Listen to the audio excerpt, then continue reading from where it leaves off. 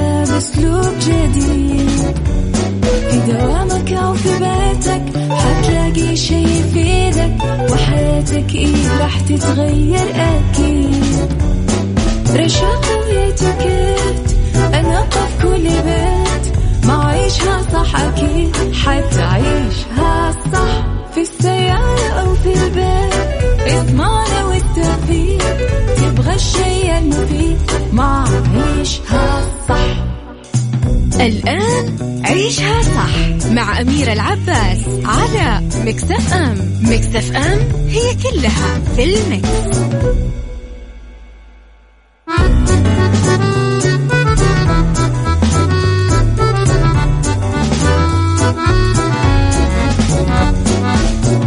ويسعد لي صباحكم وأهلا وسهلا فيكم مستمعينا مستمعي ذات ميكس اف ام في عيشها صح. أنا اليوم معكم أنس الحربي بالنيابة عن الزميلة أميرة العباس.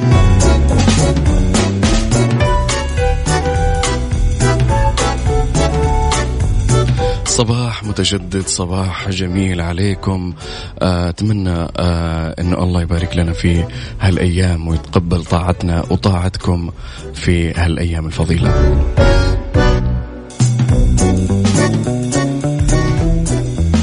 نتمنى حجا جميلا ناجحا مطمئنا على الحجاج، ونصبح عليهم جميعا في ظل قيادتنا الحكيمة، وبإذن الله أنه يستمر هالحج بسلام وأمان ويروحون ويرجعون لأهاليهم بالسلامة.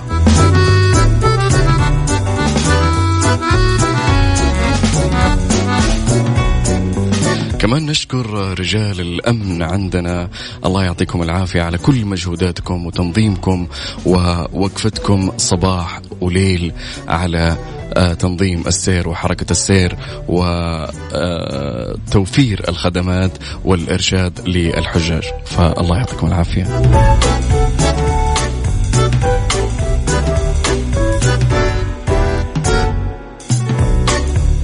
عندنا في الساعة الأولى الآن أخبار حصرية وجديدة وبنعلق عليها. الخبر الأول يقول السعودي بطلا لبطولة العالم في الإكس بوكس. فاز السعودي مساعد الدوسري ببطولة منصة إكس بوكس في مجال الألعاب الإلكترونية اللي تستضيفها حاليا العاصمة الإنجليزية لندن. وقال اتحاد الرياضات الإلكترونية والذهنية السعودي عبر حسابه الرسمي في موقع تويتر: السعودي رسميا بطل لمنصة إكس بوكس لتفصله مباراة نهائية مع بطل منصة بلاي ستيشن للفوز بالبطولة الأقوى عالميا.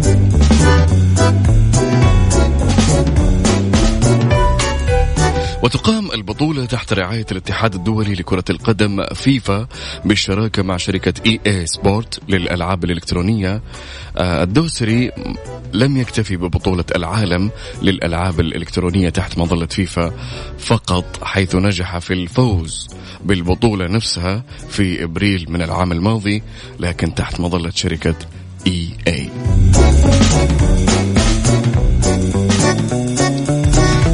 كما حصل الدوسري على نسبة 92% في استفتاء أجري عن هوية الفائز في كأس العالم الإلكترونية.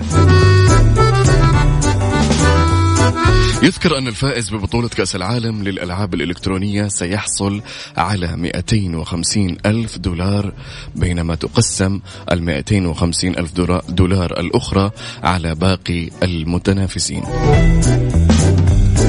يعني شعور جميل. اللي يقول لك دائما أولادنا طول نهارهم على البلاي ستيشن على جابوا لكم بطولات. فعادي هي يا جماعة، بعض الناس تهوى الألعاب كهواية لكن لا تصل إلى حد الإدمان.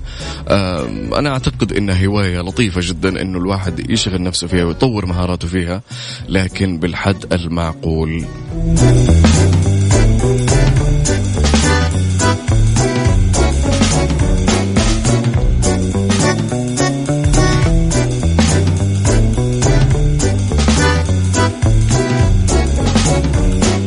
تبغى تبرد على قلبك مع هالحر ومع الصبح مالك إلا قهوة الخير، قهوة مثلجة تبرد على قلبك بنكهاتها المتنوعة، موكا، فرابي، ميكاتو، لاتيه. هذه هي قهوة الخير المثلجة، برد على قلبك.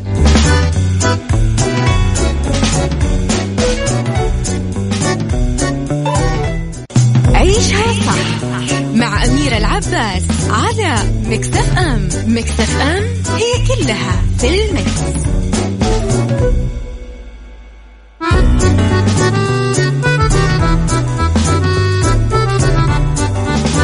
ورجعنا لكم مرة ثانية في عيشها صح، ومستمرين معاكم في الساعة الأولى من عيشها صح. الخبر الثاني معانا أداة قراءة ذهنية تتنبأ بما تريد قوله قبل النطق به. عجيب. أنا شايف صورة قدامي الآن، واحد لابس خوذة وعليها زي الأحبال كذا، وجنبه جهاز وراه ورقة يتنبأ. يمكن لأداة قراءة ذهنية جديدة تفسير نشاط الدماغ والتنبؤ بما يريد الشخص قوله قبل نطق الكلمات، وحتى إنتاج كلام مدون تسمى ترانسكريبت في الوقت الحقيقي. استخدم الباحثون فحوصات الدماغ لأي شخص يستمعون إلى أسئلة ثم يجيبون عليها لتطوير نظام يفك تشفير الكلام من نشاط الدماغ. متحمسين يا جماعة تجربون هالشيء؟ والله أنا عن نفسي حسيت إني متحمس شوي. وأطلق الباحثون اسم وحدة فك الترميز العصبية على هالأداة الجديدة، وبمجرد الانتهاء من تطويرها بشكل كامل يمكن استخدامها على المرضى الذين لا يستطيعون التحدث بسبب بعض الإصابات. وقام جراح الأعصاب إدوارد شانغ من جامعة كاليفورنيا في سان فرانسيسكو وزملائه بتسجيل نشاط قشري في أدمغة 3 مرضى خضعوا للعلاج. واستمع يا جماعة، اسمعوا، يقول استمع كل فرد منهم إلى مجموعة من الأسئلة وأجابوا عليها شفهيا باستخدام سلسلة من الإجابات المحددة مسبقا. وبهالطريقة تمكن الباحثون من جمع بيانات عن نشاط الدماغ لكل من الكلام المدروس والمنتج. يعني هذا شيء غريب يا جماعة وخطير. بسطها لكم إنه يلبسونك حاجة أو خوذة تتنبأ، يعني عقلك الباطن بيقول حاجة، أو إنك مثلا عارفين في بعض الأفلام والمسلسلات عرضت هالأشياء، إنه أقرأ كلامك الداخلي. هالجهاز هو يسوي الشيء ذا، يعني يتنبأ بكلامك الداخلي أو إيش بتقول بعد قليل قبل لا تقوله. بهالطريقة تمكن الباحثون من جمع بيانات عن نشاط الدماغ لكل من الكلام المدروس والمنتج، ثم استخدم الباحثون هالبيانات لتدريب نظام قادر على اكتشاف وفك تشفير الكلام من فحوصات الدماغ. يعني يا جماعة الخير يحطون الخوذة ويفحصون دماغك ويعرفون إيش جسمك يعاني منه أو جسمك إيش قاعد يقول. شيء غريب. وفي اختبار لاحق طلب من المشاركين الاستماع إلى سلسلة من الأسئلة والرد بصوت عالي مع الإجابة من اختيارهم. ويأمل الباحثون في المستقبل أن تستخدم أجهزة القراءة الذهنية القائمة على التكنولوجيا الخاصة فيهم للمساعدة في التواصل مع الأشخاص الذين لا يستطيعون التحدث بمفردهم بسبب المرض أو الإصابة. يعني يا جماعة الخير، يعني لو خلصوا هالجهاز ويعني أجروا التجارب والاختبارات عليه بشكل كامل أنا أعتقد أنه مرة مفيد جدا، غريب جدا، يعني حيفيد في أشياء جدا كثير. منهم زي ما قالوا هنا الأشخاص اللي ما يقدرون يتكلمون، فيقدر هالجهاز يعبر عنهم. وكمان أنا من وجهة نظري الشخصية برضو ممكن يستخدم في التحقيقات الجنائية كوسيلة لإظهار الكلام الداخلي. يعني المجرم أو أيا كان ما يقدر يكذب أبدا، بما أن الجهاز يتنبأ بالدماغ وش يقول الدماغ. يعني حاجة جدا مفيدة ورهيبة وغريبة في نفس الوقت.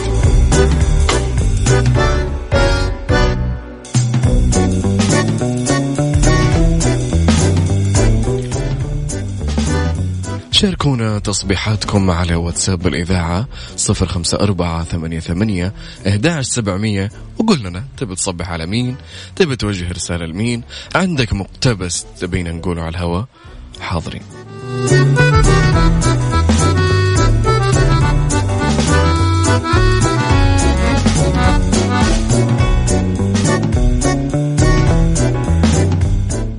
عيشها صح مع أميرة العباس على ميكس اف ام. ميكس اف ام هي كلها في الميكس.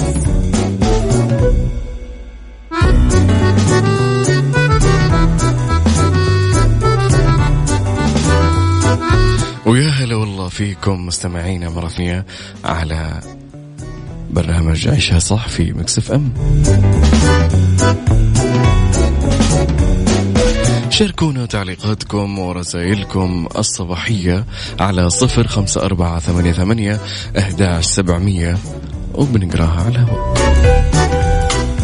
معانا خبر يقول لتجنب الأضرار ابتعد عن سماع الموسيقى أو أيا كان اللي تبي تسمعه بواسطة سماعة الرأس. أكد باحثون أن استخدام سماعة الرأس قد يؤثر على حاسة السمع ويؤدي إلى الطرش، مشيرين إلى أن هالتأثير لسماعة الرأس يحدث تدريجيا. يعني يا جماعة الخير ما له أعراض، ما له شيء، يعني تسمعون الموسيقى تدريجيا عصب السمع عندك يضعف يضعف يضعف لين تيجي في يوم كده تحس نفسك ما في صوت، ألو هلا ما في أحد. بعد الشر عنكم يا رب. كما هو المعروف فإن الحد الأعلى لمستوى الصوت يعادل 80 ديسيبل، ولكن مستوى الصوت في السماعات الحديثة أو الكثير من السماعات الحديثة حاليا يفوق هذا الحد ويصل حتى 100 ديسيبل فما فوق. ركزوا في الرقم يا جماعة، 80 ديسيبل وتحت. استخدموا السماعات 80 ديسيبل وتحت عشان لا تتضرر طبلة أذنكم وتصابون بالطرش تدريجيا. يرى أن مستوى الصوت الباحثون أنه 80 ديسيبل يؤثر سلبا في حاسة السمع. يعني شوفوا 80 وفوق بيفقدكم السمع تدريجيا، فحاولوا أنكم أصلا كمان أنكم تخففون من السماعات، خاصة إذا كان الشخص يستمع إلى الموسيقى خلال فترة طويلة في اليوم. يكون أفضل مستوى سماع للموسيقى هو ما بين 50 إلى 60 ديسيبل.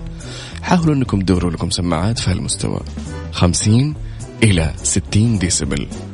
احفظوا هالأرقام زين، من 50 إلى 60 ديسيبل. هذا إن شاء الله أنه يعني ما يضعف عندك الأذن وما يضررها أو يصيبها بضرر أو يفقدك قدرة السمع تدريجيا. ولازم يعني حتى لو كان عندك هالسماعات لا ضروري انك تخلي استراحة مدتها 2 أو 3 ما بين فترات استخدامك للسماعة. أوضح الباحثون أن وظيفة عصب السمع لا يمكن استعادتها بصورة كاملة بعد إصابتها بأضرار، وبالتالي الاستمرار للاستماع للموسيقى أو أيا كان ما تسمع له أنت في السماعة، وبالذات يكون فيها موسيقى صاخبة أو أصوات عالية جدا أو أيا كان في صخب وفي صوت عالي جدا وحاد بسماعة الرأس، قد يسبب فقدان السمع تدريجيا بدون ما تحس. يعني ما في أعراض، ما في ألم، ما في أي حاجة، فجأة كذا في يوم طق ما في. ألو هلا يا جماعة ماني سامع شيء. فهذا هو، فانتبهوا.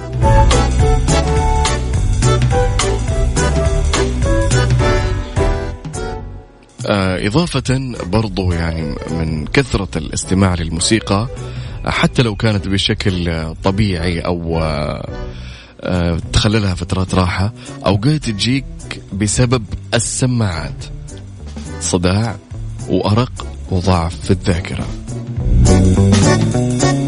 يعني هالمعلومات في ناس كثير ممكن ما تعرفها، إنه كثرة الاستماع يعني أنت تسمع الموسيقى طول الوقت صاخبة، تسمع لأشياء صاخبة، يعني مو طول الوقت حتى لو كان فيها فترات راحة، بس أنت مكثر في يومك من هالأشياء، من هالسماعة بالسماعة، وبالذات إذا كانت 80 ديسيبل وفوق، وبرضو حتى لو كانت 50 و60 وأنت مكثر استماع، تحس بصداع بدون سبب، تحس بتقول والله ممكن نوم، فجأة يجيك أرق من دون سبب وتقول إيش هذا، أنا مثلا كثرت قهوة. لا، ممكن يكون من السماعة زائد ضعف في الذاكرة.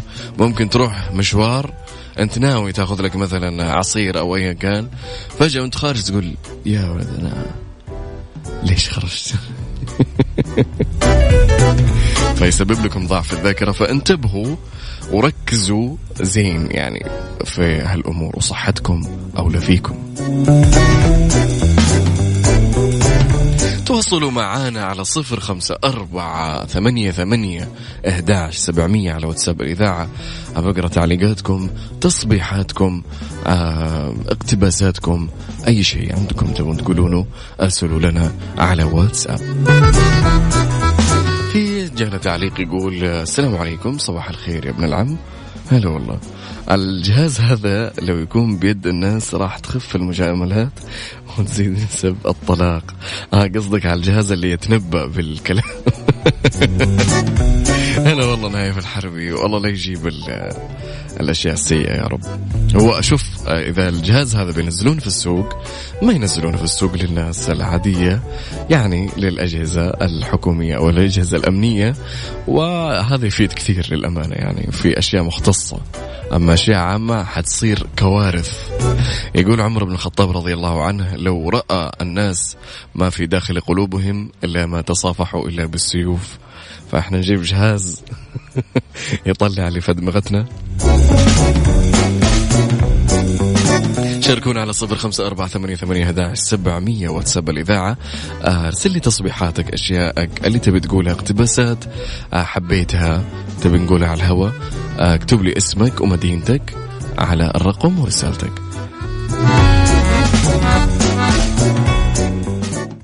عيشها صح مع أميرة العباس على ميكس اف ام. ميكس اف ام هي كلها في الميكس.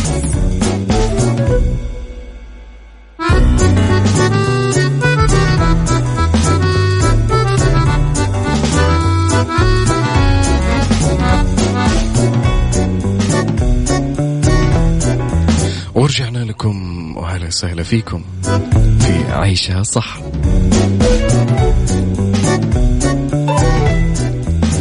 الخبر الرابع معانا لهاليوم خبر فني. تامر حسني يكشف عن الإعلان الأول لفيلم الفلوس ورسالة خاصة إلى أحمد السقا. نشر الفنان تامر حسني أول إعلان تشويقي رسمي لفيلمه الجديد الفلوس، وهو من قصته وسيناريو وحوار محمد عبد المعطي وإخراج اللبناني سعيد المعروق.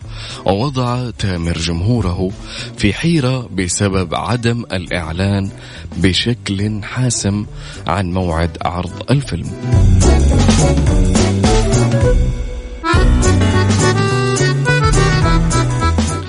وهل سيدرج هالفيلم ضمن قائمة أفلام عيد الأضحى أم سيتم تأجيله؟ ما الشيء هذا مو واضح حتى الآن.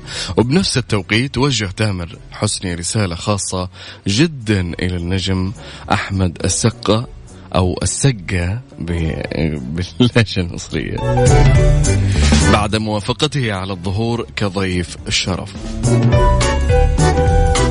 تامر حسني كتب عبر حسابه في تويتر في الفيسبوك الإعلان الرسمي التشويقي الأول لفيلم الفلوس قريبا إن شاء الله بجميع دور العرض.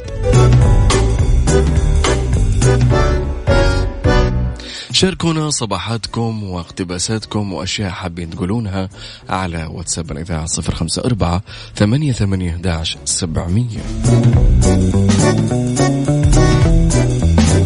صباح الخير عليكم، التحية لكم ولكل الماجدية بمنطقة الشقيق. أخوكم محمد الطيب الماجدي من السودان، هلا وسهلا، ومقيم في الرياض. ألف مبروك للسودان، حرية وسلام وعدالة. يسعد صباحك يا محمد الطيب، ونتمنى السلام والحرية والجمال لجميع أوطاننا العربية والاستقرار والأمن، والله يديم الأمن والأمان يا رب.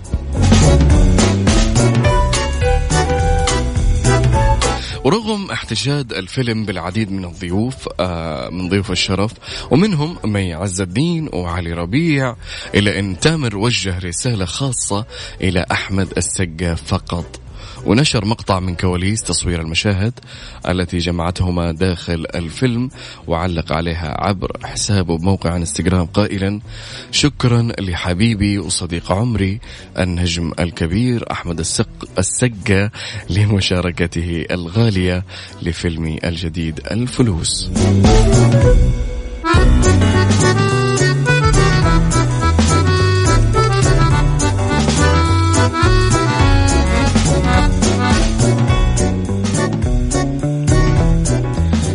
كيف الأجواء عندكم يا جماعة في مناطق المملكة يا من تسمعون الآن من ميكس اف ام؟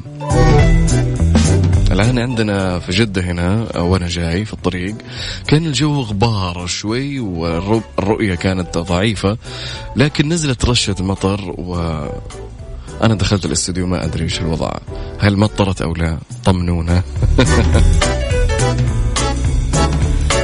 بالنسبة لمناطق المملكة شاركونا أجواءكم وصور من أجواءكم على واتساب الإذاعة 0548811700 وخلونا نستمتع بالمناظر الجميلة. إذا كان عندكم أمطار وإذا كان عندكم الجو حار أعطونا درجة الحرارة وإيش وضع الجو عندكم. حملة الحج عبادة وسلوك حضاري حققت نجاحات على مدى 11 عاما الماضية، وهذا النجاح الملموس يأتي نتيجة عمل تراكمي وأثمر عنه ارتفاع في مستوى الوعي لدى المجتمع بأهمية التقيد بأنظمة الحج والبعد عن المخالفات.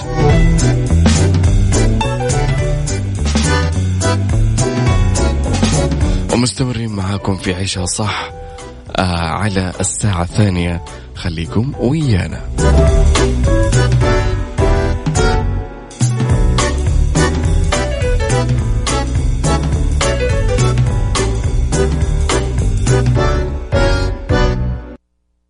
عيشها صح مع أميرة العباس على ميكس اف ام. ميكس اف ام هي كلها في الميكس.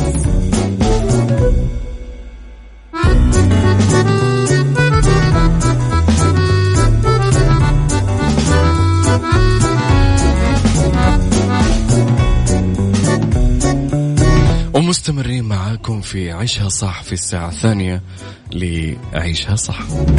أهلا وسهلا فيكم، يسعد صباحكم. في الساعة الثانية عندنا قضية رأي عام بندردش فيها شوي وناخذ إجاباتكم ومقترحاتكم فيها على واتساب الإذاعة 0548811700.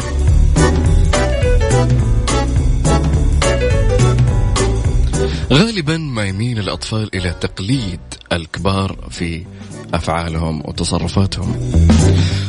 هو فطرة عندهم عند الأطفال التقليد، يعني في السن الصغيرة هذه الطفل يتعلم من اللي أكبر منه بالتقليد، سواء كان تقليد جيد أو تقليد سيء. والتقليد هو وسيلة أساسية للتعلم واكتساب المهارات، لأنه يساعد في تشكيل شخصيته وإعطائه استقلالية، فالإنسان بطبعه مستقل. لكن في سلبيات كثيرة في سلوك الطفل بسبب التقليد. مثلا شخصيات يعني تخلي أطفالها تقلدها في صفاتها السيئة، مثل العدوانية، الغضب، العصبية، العناد، أشياء كثير جدا، أو صفات غير حميدة. تقليد القيم الخاطئة، يصير هالشيء عندما يقلد الطفل أشخاصا كبار أو يشوف ناس كبار ما هم يعني ما عندهم صفات حميدة، زي اللي يرمي الأوساخ قدام طفل في غير أماكنها، أو إنه سلوك تخريبي يخرب الأشياء يكسرها، مهمل في أشياء وما ينظف البقايا الأكل، الأشياء هذه. فالطفل مبرمج على التقليد، فمن نشوف هالأشياء يطالع يعني سواء الأب الأخ أيا كان ممن يقتدي بهم هذا الطفل سواء في المدرسة أو أيا كان، فهو يقلد. فلازم ننتبه إحنا الكبار لتصرفاتنا أمام الأطفال. التدخل في بعض الأمور التي لا تناسب سن الطفل، واللي يقوم من خلالها بتقليد تصرفات الكبار دون فهم أو وعي. بعدين منه الطفل يسوي هالحركات، يجون الوالدين ولا الناس اللي مهتمة بهالطفل يستغربون هالطفل، ليش هالطفل يسوي كذا؟ يا أخي طفل ليش يسوي هالحركات؟ ما هو منكم فالطفل في عقله اللاواعي يقلد، يعني طول الوقت يقلد. الطفل عشان يتطور وينمو فهو يقلد الأشخاص اللي أكبر منه أو اللي يعتبرهم قدوة له. فحاولوا أنكم تظهرون دائما للأطفال الأشياء الإيجابية. وحقيقي ترى يعني لا تقول يا رجال طفل لو بينسى، لا ما حينسى أبدا.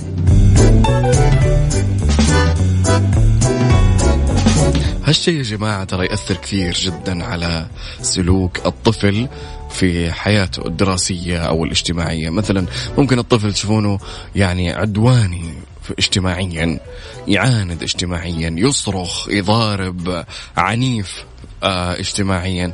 بتقولون من إيش؟ منكم.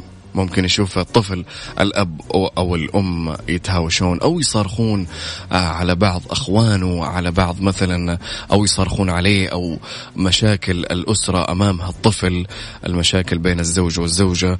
فهالطفل على طول يتأثر وياخذ الشخصية أو ياخذ هالصفة كرد فعل طبيعي له، ويصير يطبقها في وقت ما يكون إنه مثلا ما أعجبه شيء فيطبق على طول. يشوف اللي شافهم من الكبار اللي إنه ما عجبهم شيء وصارخوا وعاندوا وسووا فحيقلدهم الطفل على طول.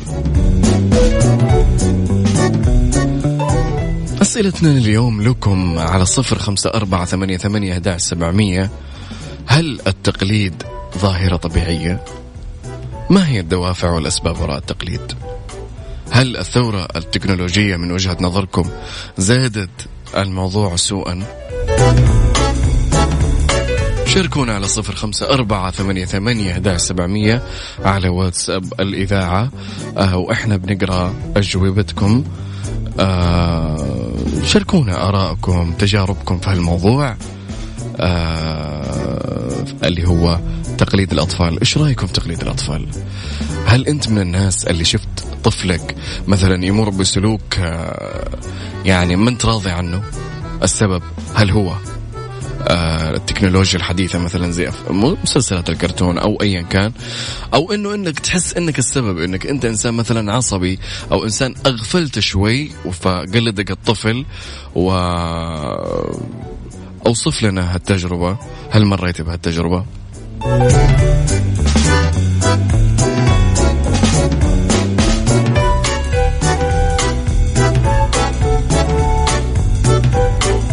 بين المتعة واللعب أو المحبة والإعجاب أو التعلم والتجريب تتعدد دوافع وأهداف الطفل في تقليده لبعض الأشياء.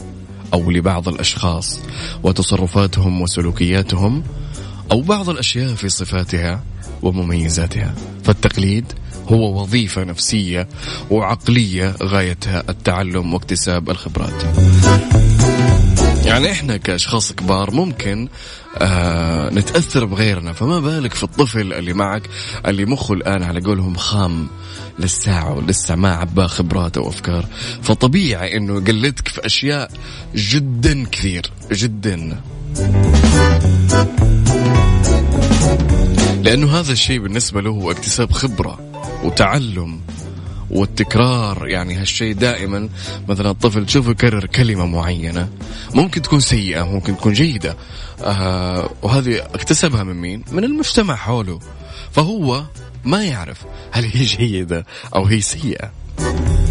ممكن إحنا ناخذ ردة فعل سيئة إذا سمعنا الطفل يتكلم بشيء سيء، فإحنا ممكن نعاقب أو نعاند أو نصرخ عليه، فهذا شيء غلط برضو. فهو حيطبق العملية مستقبلا إذا أحد غلط معه، فحيطبق العنف معه بسبب إنك سويت معه حركة وعنفته.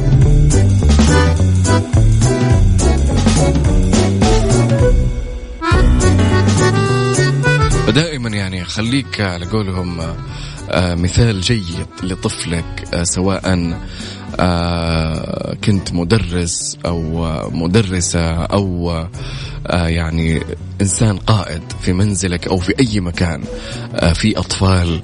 خليك شخصية جيدة تتأثر للأفضل وتصنع منها أطفال كبار يكبرون على أشياء وقواعد وأساسيات جدا جيدة تفيدهم في حياتهم مستقبلا. فيعني احنا نشوف يعني بعض الناس ما شاء الله تبارك الله مستقبلهم مثمر وقوي وجدا جميل بسبب انه مثلا طفولتهم مترسخة فيها اشياء كويسة، طفولتهم مترسخة فيها أشياء كويسة، فمستحيل إنه مثلا ينجرف وراء أشياء سيئة بسبب إنه طفولته عاشت تجارب وسلوكيات جدا جميلة.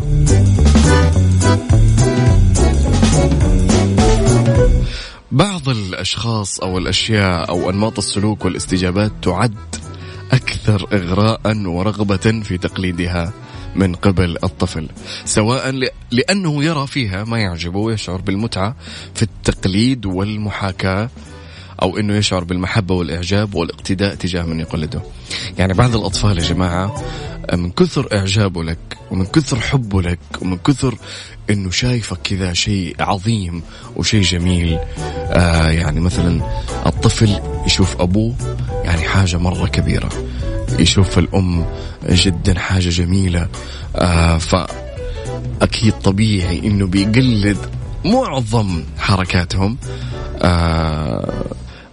بسعادة وتغريه هالحركات، فهو يلجأ إلى التقليد عشان يأخذ له شوية إطراء شوية مديح. فهو ما يدري يعني أنت تسوي قدامه سلوك سيء أو حركة سيئة أو كلمة سيئة، فالطفل إيش يسوي؟ يقلدك بسعادة لأنه شايفك شيء عظيم. هو مو فاهم إيش هالسلوك، هل هو سيء أو هو جيد، لكن يسوي الحركة قدامك هذه عشان يلفت نظرك أو إنه يتلقى المديح منك، لكن منه يأخذ منك سلوك سيء ويقلده بغرض الإعجاب فيك، وإنت يعني تنهره وتعاقبه بسبب الحركة اللي أنت أساسا المتسبب فيها. فالولد يعني طبيعي إنه ينكسر، إنه يصير في شيء غريب داخله. فدائما ننتبه يا جماعة لسلوكياتنا أمام الأطفال وحركاتنا وكلامنا، ترى جدا تأثر عليهم.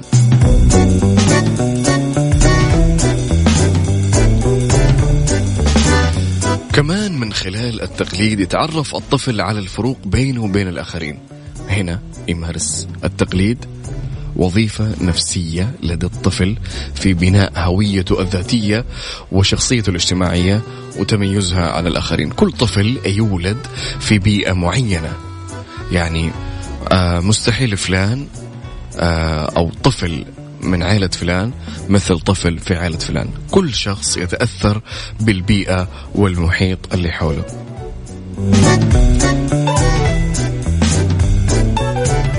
في رسالة وصلتنا من أبو وليد من جدة يقول يولد الطفل على الفطرة، وشيء أكيد البيئة اللي هو فيها ياخذ منها كل الأشياء، والأيام دي ما عاد في طفولة، السوشيال ميديا قفل على كل شيء. وهذا ضمن أسئلتنا يا جماعة، هل الثورة التكنولوجية والسوشيال ميديا وأيا كان هل لها تأثير على سلوكيات الطفل؟ أنه يقلد مثلا بعض أفلام الكرتون، بعض الشخصيات اللي يحبها. ممكن الطفل يأخذ قدوة أو شخصية من الشخصيات الكرتونية كقدوة له، ممكن ما يأخذ الأب أو الأم، ممكن يأخذ شخصية كرتونية فيحاول يقلدها بجميع تصرفاتها. شاركونا على 0548811700 واتساب الإذاعة 0548811700. شاركونا مقترحاتكم، تجاربكم، آراءكم حول هالموضوع، لأنه هالموضوع مثار الآن كقضية رأي عام، لأنه إحنا الآن قاعدين نشوف سلوكيات من الأطفال، يعني قاعدين نلوم المجتمع. ليه نلوم المجتمع؟ إحنا الأساس، إحنا من أساسنا يعني أطفال عندنا في البيت، ممكن إحنا نقفل عليهم شيء ونوريهم شيء، بيدنا كل شيء. يعني مثلا أنا أبى أوري طفلي أو ابني مشهد من مثلا أفلام كرتون، أنا أعرف أنتقي أفلام الكرتون اللي يتفرجها واللي تأثر بشكل إيجابي وجميل على حياته، كمان أثر عليه بسلوكياتي الجميلة قدامي. كلنا كبشر نخطئ ونغلط وعندنا سلوكيات سيئة لين على قولهم من الصبح الحين إلى الليل، لكن نحاول على قدر المستطاع إن ما نظهرها قدام الأطفال. حتى لو كنا يعني إحنا أنفسنا نشوف أنفسنا إنه عندنا سلوكيات سيئة، نحاول على قدر المستطاع إنه ما نبين هالأشياء قدام الأطفال، لأنه حتنعكس عليه مستقبلا، ويوم من الأيام تجي تقول ليه ولدي يسوي كذا؟ ليه أنا سويت؟ أنا ربيت، أنا فعلت، أنا صرفت، أنا حطيت. أهو منك طيب. ممكن أنت في غفلة قلت كلمة، ممكن أنت في غفلة سويت حركة، ممكن أنت في غفلة سويت سلوك خاطئ، ممكن أنت في غفلة خليت تتفرج معك مسلسل أو أيا كان من الأشياء اللي ما تنفع لفئة طفلك العمرية.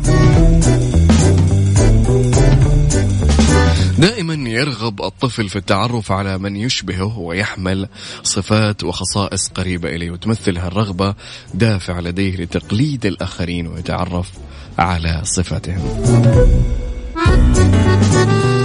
دائما الطفل يروح يدور الناس الشبيهة له، يعني يدور الناس اللي مثلا يقول له والله أنا تفرجت فيلم كرتون فلاني، يقول أوه أنا، يروح للطفل ثاني يقول إيوه أنا تفرجته.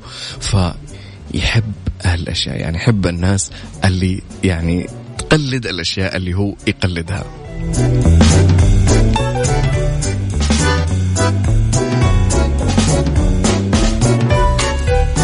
وهذه عندنا بعض الأسباب وغيرها الكثير، لكن السؤال تبعنا لليوم، هل من طريقة أني أجعل من التقليد وسيلة للنمو والتعلم للخروج بفوائد كثيرة بدل التأثير السلبي اللي ممكن وألف خط على هذه، أنه يلغي شخصية هالطفل تماما ويولد طفل غريب أطوار، مسبب للمشاكل، متعب جدا في التربية؟ هذا سؤالنا. هل تقدر، أو هل أنت من وجه نظرك أنك تقدر بالتقليد أنك تخليه وسيلة للنمو للطفل عشان يخرج بأشياء جميلة جدا وصفات كثيرة جدا مكتسبة منك كشخص مؤثر للأطفال، سواء مدرس أو مدرسة أو قائد للمنزل أو أيا كان من الناس اللي لديها أطفال؟ ناخذ مشاركاتكم على 0548811700. خليكم ويانا في عيشها صح.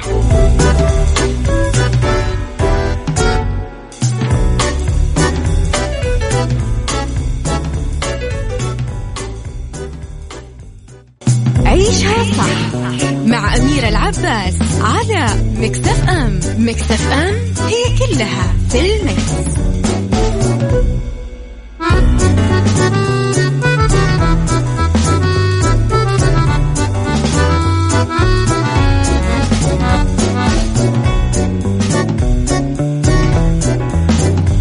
ومستمرين معاكم في الساعة الثانية في عيشها صح. وهلا وسهلا. شفت الوجهات الجديدة في الخطوط السعودية؟ رحلات إلى مراكش وأثينا وملقا، سعادة بدون توقف مع الخطوط السعودية، خطط لأجمل عطلة صيف. وجهات السعودية الجديدة كلها سعادة ومرح وحكايات لا تنسى.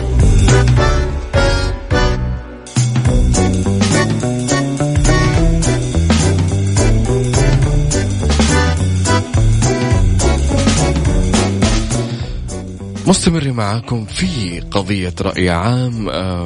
قلنا تقليد الأطفال للكبار هو قضية مهمة جدا أن نتطرق فيها في ساعتنا الثانية من عيشها صح. فهلا وسهلا.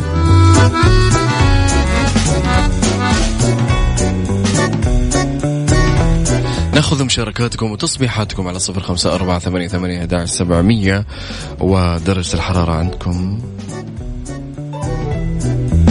نقرأ. وصلنا مجموعة من الرسائل. واحد مصور لنا من جدة في غبار إلى الآن. الرياض الآن الدائري الشرقي وليد يوسف يقول الجو مشمس، درجة الحرارة 39.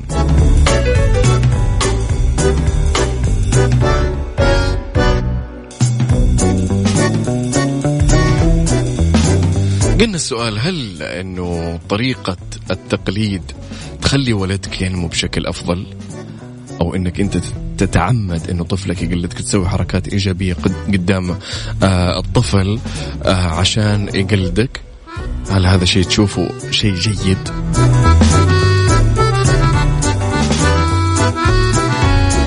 طيب احنا حابين نستفيد من التقليد من الأطفال أو عند الأطفال. بنعطيكم بعض الحلول إنه الطفل يقلدك بشكل إيجابي.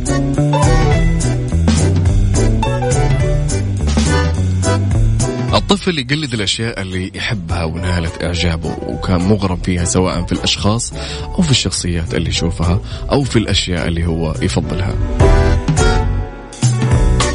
وإذا أحسن هالطفل استخدام هالخاصية يمكن توجيه سلوك الأطفال وأفعالهم إلى أمور جدا مفيدة، سواء على الصعيد التربوي التعليمي عن طريق الملاحظة والاختبار عن طريق اتباع عدة خطوات. الخطوة الأولى: الانتباه جيدا لتصرفات الأهل أمام أطفالهم. يعني زي ما قلنا الأهل لازم ينتبهون جدا. كلنا عندنا يعني جوانب سيئة، ما في أحد كامل، لكن حاول أنك تبعد هالتصرفات أو هالسلوكيات السيئة من أمام الأطفال. دائما عرضوا أطفالكم لنماذج أو شخصيات سلوكية جيدة ومحببة تحفزهم إنهم يقلدونها، مثل الكرتون المفيد أو أفلام الكرتون المفيدة، الأشياء المفيدة، الشخصيات المفيدة، الحاجات المفيدة منكم أنتم كأسرة تسوونها أمام الطفل ويستفيد منكم وتحفزهم وتحفز الأطفال إنهم يسوونها. دائما الخطوة رقم 3 أنك تستخدم أسلوب الثواب والعقاب في تحفيز بعض السلوكيات. يعني إذا الطفل شفته سوى سلوك جيد تعطيه هدية، يعني تكافئه عليها. يلا هذه هدية، أنت سويت شيء جميل جدا. إذا شفت الولد سوى سلوك سيء عاقبه، لكن لا تعاقبه بسلوك سيء. يعني خلي عقابك يعني نقولهم صحي ويفيد الولد، بدون ما يكون إنه عقاب بسلوك سيء، لأنه حيأثر على الطفل مستقبلا ويفهم إنه هالشيء أو السلوك اللي سويته له في العقاب سلوك يعني يستخدم في العقاب دائما. يمكن أنك تعلم الطفل العادات الجيدة من خلال التقليد كالنظافة وغسيل الوجه والأسنان والترتيب والنظام. يعني هالأشياء جدا تحمس الطفل. يعني تجيبوا بأسلوب لطيف كذا بفعاليات، تروحون تفرشون سوا في قدام المراية وتضحكون، يعني تحفز الطفل هالأشياء، تخليها عنده عادة جميلة، يصير هو ما هو أنت، هو كل يوم يذكرك هيا خلينا نروح الحمام ونفرش أسناننا. هذا شيء مرة مفيد جدا. وغسيل الوجه الصباحي مثلا ممكن تحفزونهم شيء، خلينا نشيل البكتيريا اللي في الوجه، خلينا ننظف، خلينا نتوضأ أول ما نصحى من النوم وقبل لا ننام. يعني الأشياء هذه حتجد الطفل أنه يشتغل كل منبه يوميا في نفس التوقيت اللي علمته عليه على هالعادة، يجيك ويقول لك يلا مشينا. هذا سلوك جيد.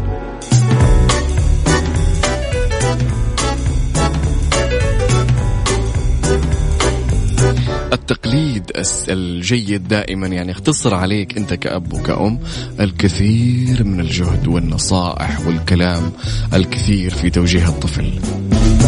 مجرد أن تسوي حركات قدامه إيجابية، الطفل أوتوماتيكيا حيقلدك، لأن هذا شيء داخله وقاعد يكتسب خبرة.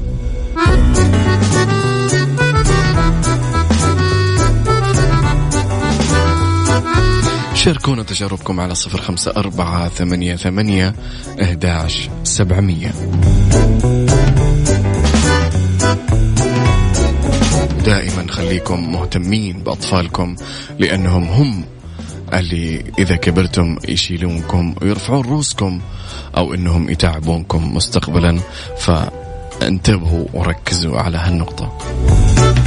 مجرد تقليد، يعني أنتم ممكن أشياء تافهة مثل التقليد هذه ما تنتبهوا لها أو ما تركزون عليها، وما بلومكم يعني ولا أحد بيلام على هالشيء. أشغال الحياة ممكن الضغوطات اللي عندكم، بس حاولوا قدر المستطاع أنكم تبعدون عن السلوكيات أو الأشياء السيئة أمام الأطفال. سووا فعاليات أو مو فعاليات، تصرفات أمام الطفل كذا تعمدوا سووها قدامه عشان يقلدكم. صدقوني يعني والله ما بتروح من باله إلين يكبر.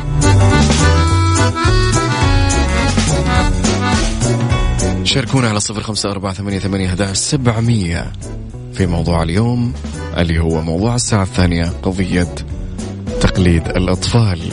وهل تعتقد أن التقليد مهم جدا في نمو الطفل أو أنه مو شيء مهم؟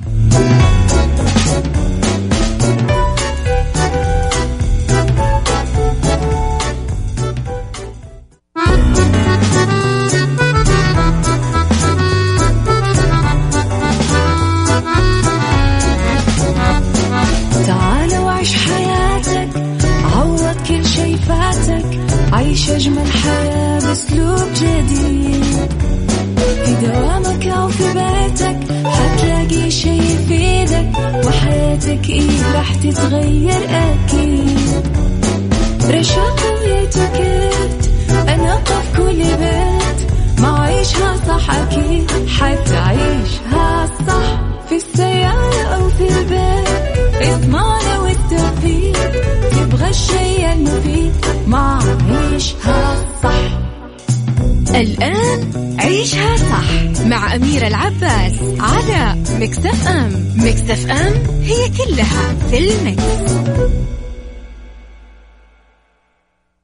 بالدنيا صحتك مع أميرة العباس في عيشها صح على ميكس اف ام. ميكس اف ام it's all in the mix.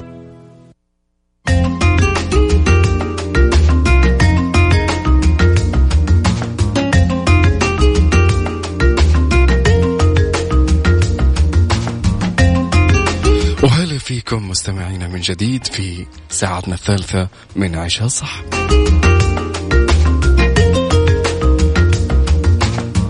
وزي ما تعودتم في الساعة الثالثة بناخذ أشياء منوعة، ونبدأ اليوم بالدنيا صحتك. تنشيط العقل والدماغ ببعض الصنوف الغذائية. كيف تنشط عقلك ودماغك ببعض الأشياء الغذائية؟ وفقا لكثير من الدراسات هناك بعض الأطعمة والمشروبات اللي يمكنها أنها تساعد في بناء الدماغ وتعينه على أداء مهامه، تحسن الذاكرة وتزيد الانتباه وتزيد القدرة عندك على حل المشاكل والإبداع. معنا 3 أشياء مصنفة حسب موقع ستاندرد ميديا.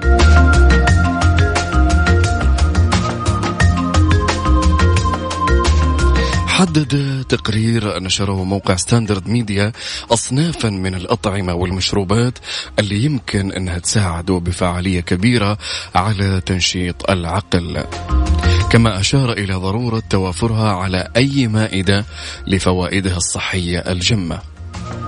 جدا مفيدة هالأشياء اللي بنقولها، فركزوا معنا. نبدأ بأول حاجة اللي هي القهوة. متكون القهوة من مكونين رئيسيين، الكافيين ومضادات للأكسدة. يساعدون هالمكونين في العقل، تساعدوا على اليقظة ويجعلان التركيز أكثر حدة. وكان في دراسة تقول إن اللي يشربون قهوة في الصباح بكميات قليلة طوال اليوم هم أكثر فعالية في المهام اللي تتطلب لتركيز عالي. ويرتبط شرب القهوة على المدى الطويل جدا بتقليل خطر الإصابة بالأمراض العصبية مثل الشلل، الرعاش والزهايمر. يعني أصحاب القهوة الصباحية، أصحاب اللي دائما يصورون قهوتهم الصباحية، جدا مفيدة القهوة. يعني غالبا أفضل أنها تكون بدون سكر للأمانة، يعني تزيد التركيز وتخليك تكمل مهام يومك بشكل أفضل. الشيء الثاني اللي معانا اليوم اللي هو البروكلي أو القرنبيط، I think يقال له القرنبيط. البروكلي يا جماعة مليء بالمركبات القوية، في مركبات جدا قوية ومضادات للأكسدة. يحتوي البروكلي على عدد من المركبات اللي تجعله مضادا للالتهابات والأكسدة. في دراسات تقول كثير جدا إنه يساعد في حماية الدماغ من التلف.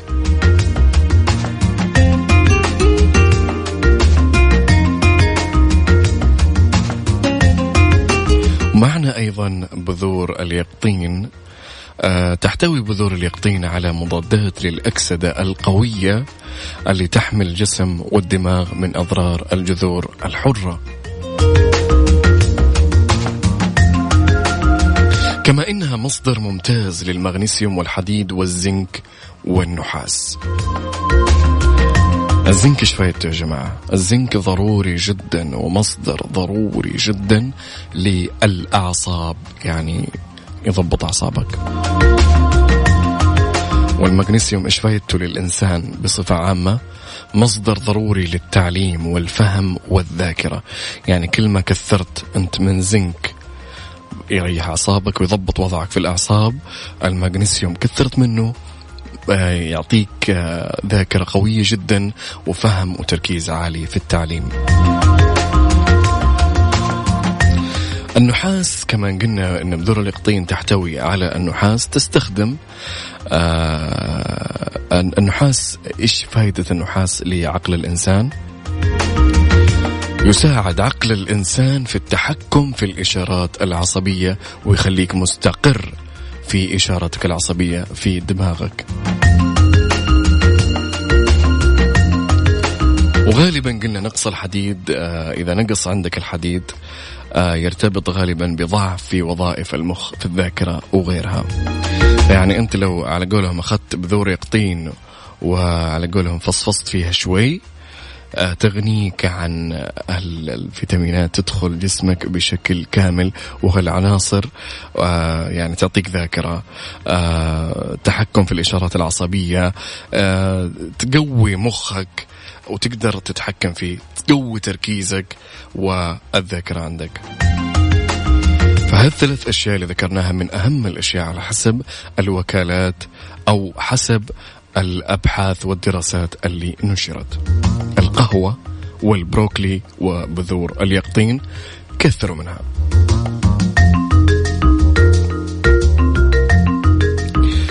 فاصل صغيرون، خليكم ويانا، لا تروحوا بعيد. شاركونا كلامكم، اقتباساتكم، أشياء تحبونها، إهداءاتكم على الهواء على واتساب الإذاعة 0548811700، وقولوا لنا إيش قاعدين تسوون، وكيف الطقس معاكم، وكيف اللي رايحين للحج الآن، كيف الأجواء في مكة.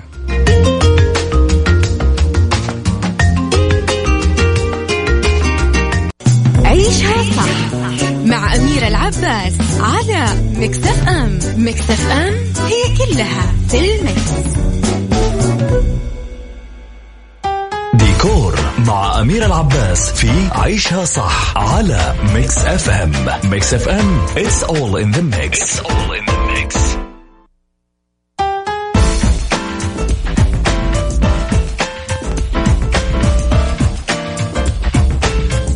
ومستمرين معاكم في الساعة الثالثة من عيشها صح، وأهلا وسهلا فيكم. اليوم بنتكلم عن التكنولوجيا في عالم الديكور الداخلي. شهد كل من العمارة والديكور الداخلي تقدما تكنولوجيا لافتا في السنوات الأخيرة، مع توسع ابتكارات العالم الرقمي وأجهزته ساعد في تطوير التصميم والتنفيذ على أرض الواقع. فوائد التكنولوجيا في عالم الديكور الداخلي كثير جدا، وبالجملة منها توفير الوقت والجهد أثناء عملية التصميم، كذلك الطاقة والمال أثناء التنفيذ، كما جعل أسباب وأدوات الرفاهية منوعة أكثر. يعني تقدر تسوي ديكورك على حسب ميزانيتك ومتطلبات الجودة والأمان اللي تبيه. من فوائد التكنولوجيا في الديكور رؤية تصميم المنزل قبل تنفيذه، وذلك عبر محاكاة له في الواقع الافتراضي بطريقة الأبعاد الثلاثية. يعني تشوف بيتك قبل لا ينبني، تشوف الديكورات، تشوف كل شيء على أرض الواقع كأنه حقيقة في العالم الثلاثي الأبعاد الافتراضي. برامج تشكيل الصور بالأبعاد الثلاثية ترتبط ارتباطا وثيقا بعالم التصميم الداخلي، فعلى الرغم من دقة التفاصيل في الرسوم الهندسية المنفذة باليد، يظل المشهد النهائي للمساحة صعب التصور في الذهن دون هالصورة أو الصور المحاكية للواقع. يعني صار أنك تشوف بيتك قبل لا تسكنه أفضل من زمان، يعني لو كان باليد. فالتكنولوجيا مهمة جدا. هالبرامج كانت متوفرة زمان، يعني من سنوات، برامج التصميم، لكن هالفترة شهدت تطور مرة كبير جدا وتنوع فيها.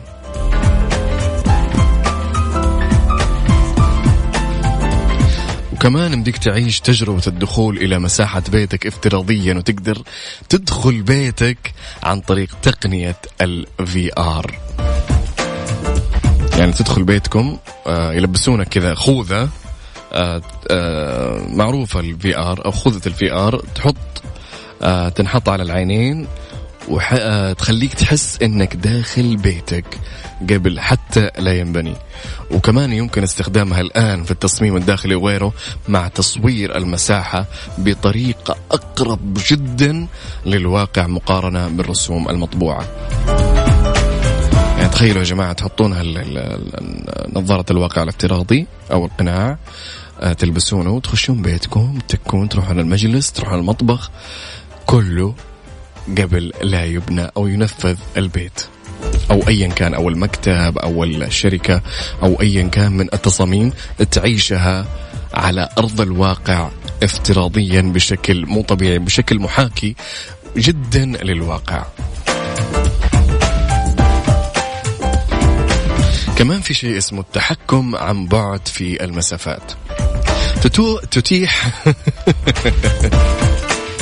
تتيح البيوت الذكية لساكنيها أن يتحكموا في الإنارة والتكييف وفتح وغلق الستائر وغيرها من هالأمور عن بعد، سواء عن طريق لوح مركزي في المنزل أو ريموت كنترول أو عن طريق تطبيق عبر الهاتف الذكي.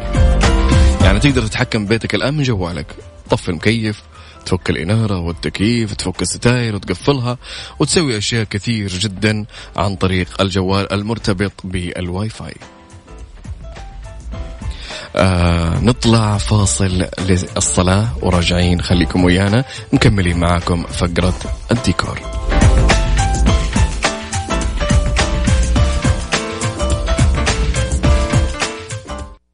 عيشها صح مع أميرة العباس على ميكس اف ام. ميكس اف ام هي كلها في الميكس. قيادة وريادة مع أميرة العباس في عيشها صح على ميكس اف ام. It's all in the mix.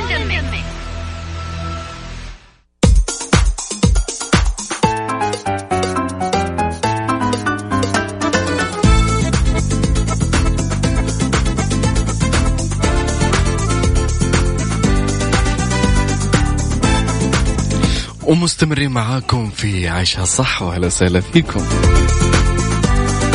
كل شخصية مختلفة عن الثانية ولها طابع معين، لهالسبب فيرجن موبايل صممت عروضها بالطريقة اللي تناسب كل شخصية وتمكن كل عميل انه يكون اللي يكونه. لو انت من النوع اللي ياكل البيانات أكل عادي، ادعم رصيد بياناتك وحتى الدقائق بعد. أول ما تستهلك باقتك ما عليك غير تنزل التطبيق وتعيش مع فيرجن موبايل. كون اللي تكونه.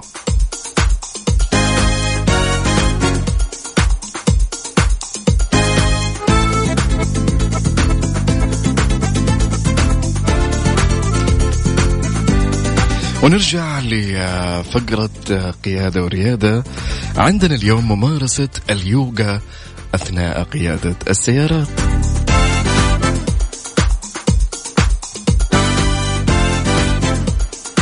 من المعروف أن رياضة اليوغا هي إحدى أنواع الرياضات المنتشرة في الوقت الحالي، واللي يحرص الكثيرين على أنهم يتعلمونها، لأنها لا تقتصر فقط على الرياضة البدنية، بل تمتد لتشمل الجانب النفسي والداخلي في حياة الفرد. وتعددت أنواع اليوغا والحركات اللي تضمها وأوقاتها، حتى أنه أصبح بالإمكان القيام بها أثناء قيادتك للسيارة. تسوق السيارة وتمارس يوغا. كيف تمارس تمارين اليوغا أثناء قيادة السيارة؟ نقول لكم على الطريقة بعد الفاصل، خليكم ويانا.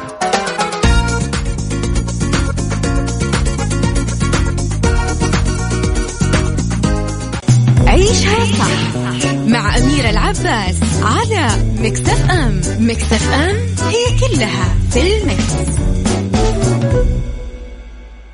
قيادة وريادة مع أميرة العباس في عيشها صح على ميكس اف ام. It's all in the mix.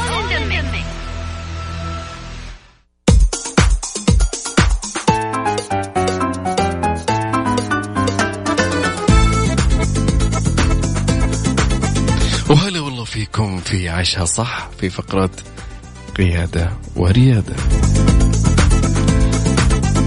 قلنا الآن إنه في يوغا أثناء قيادة السيارات، ممارسة اليوغا أثناء قيادة السيارات.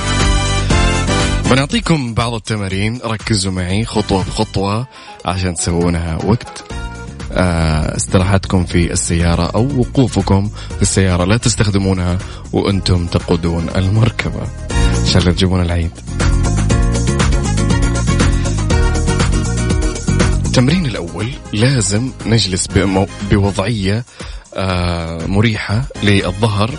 الظهر يكون مستقيم جدا عشان تكون الأكتاف في ارتخاء والعمود الفقري مستقيم.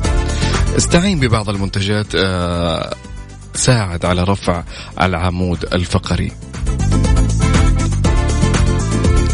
لازم كمان من الأمور المهمة لممارسة اليوغا في السيارة ضبط التنفس. لازم تتنفس بطريقة معتدلة ومنظمة أثناء القيادة بدون أن تحبس الشهيق أو الزفير. مددوا ظهركم للأعلى ومدوا الرقبة لأبعد ما يكون حتى لا نصاب بانضغاط في الفقرات. مرنوا الرقبة من الأعلى للخلف للأمام من ثم لليمين واليسار مرتين. معايا؟ من الأعلى وللخلف وللأمام ومن ثم لليمين واليسار مرتين. يلي تسمعونا من السيارات طبقوا هالتمرين معاي. بعدين خذ دائرة كاملة بالرقبة من اليمين إلى اليسار ودائرة كاملة من اليسار إلى اليمين. بعدين مدد الرقبة إلى الأمام لأقصى شيء وبعدين رجعها إلى الخلف. هالشيء يا جماعة يقوي الفقرات ويمنع تعرضكم للديسك لا سمح الله.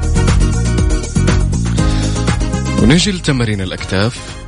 سواء كنت بالسيارة أو خارج السيارة ارفع أكتافك لأعلى نقطة فوق، خليها فوق مدة إلين تحس إن أكتافك بدت تنزل للأسفل كذا، لا إراديا تنزل، يعني تتعب الأكتاف وتنزل. خليك ما أدها إلين تنزل الأكتاف. بعدين إذا بدت تنزل حرك ذراعك من جهة أكتافك من الأمام مرة وللخلف مرة. وعيد التمرين هذا كذا مرة. هذا التمرين يحرك عضلات الظهر عندك ويمنع من الآلام اللي تسببها أو يسببها جلوس السيارة الطويل. آخر تمرين معنا حرك الكاحل ومرنوا في كافة الاتجاهات، يعني حركوا يمين يسار فوق تحت. وعند الجلوس تقدر تاخذ القدم اليمنى على فخذك الأيسر أو فخذك الأيسر ومن ثم القيام بتدوير مفصل الفخذ، وبرضو ينطبق على القدم الأخرى. التمرين هذا يريح رجلك وساقك من التعب الطويل في الضغط على دعسة البنزين.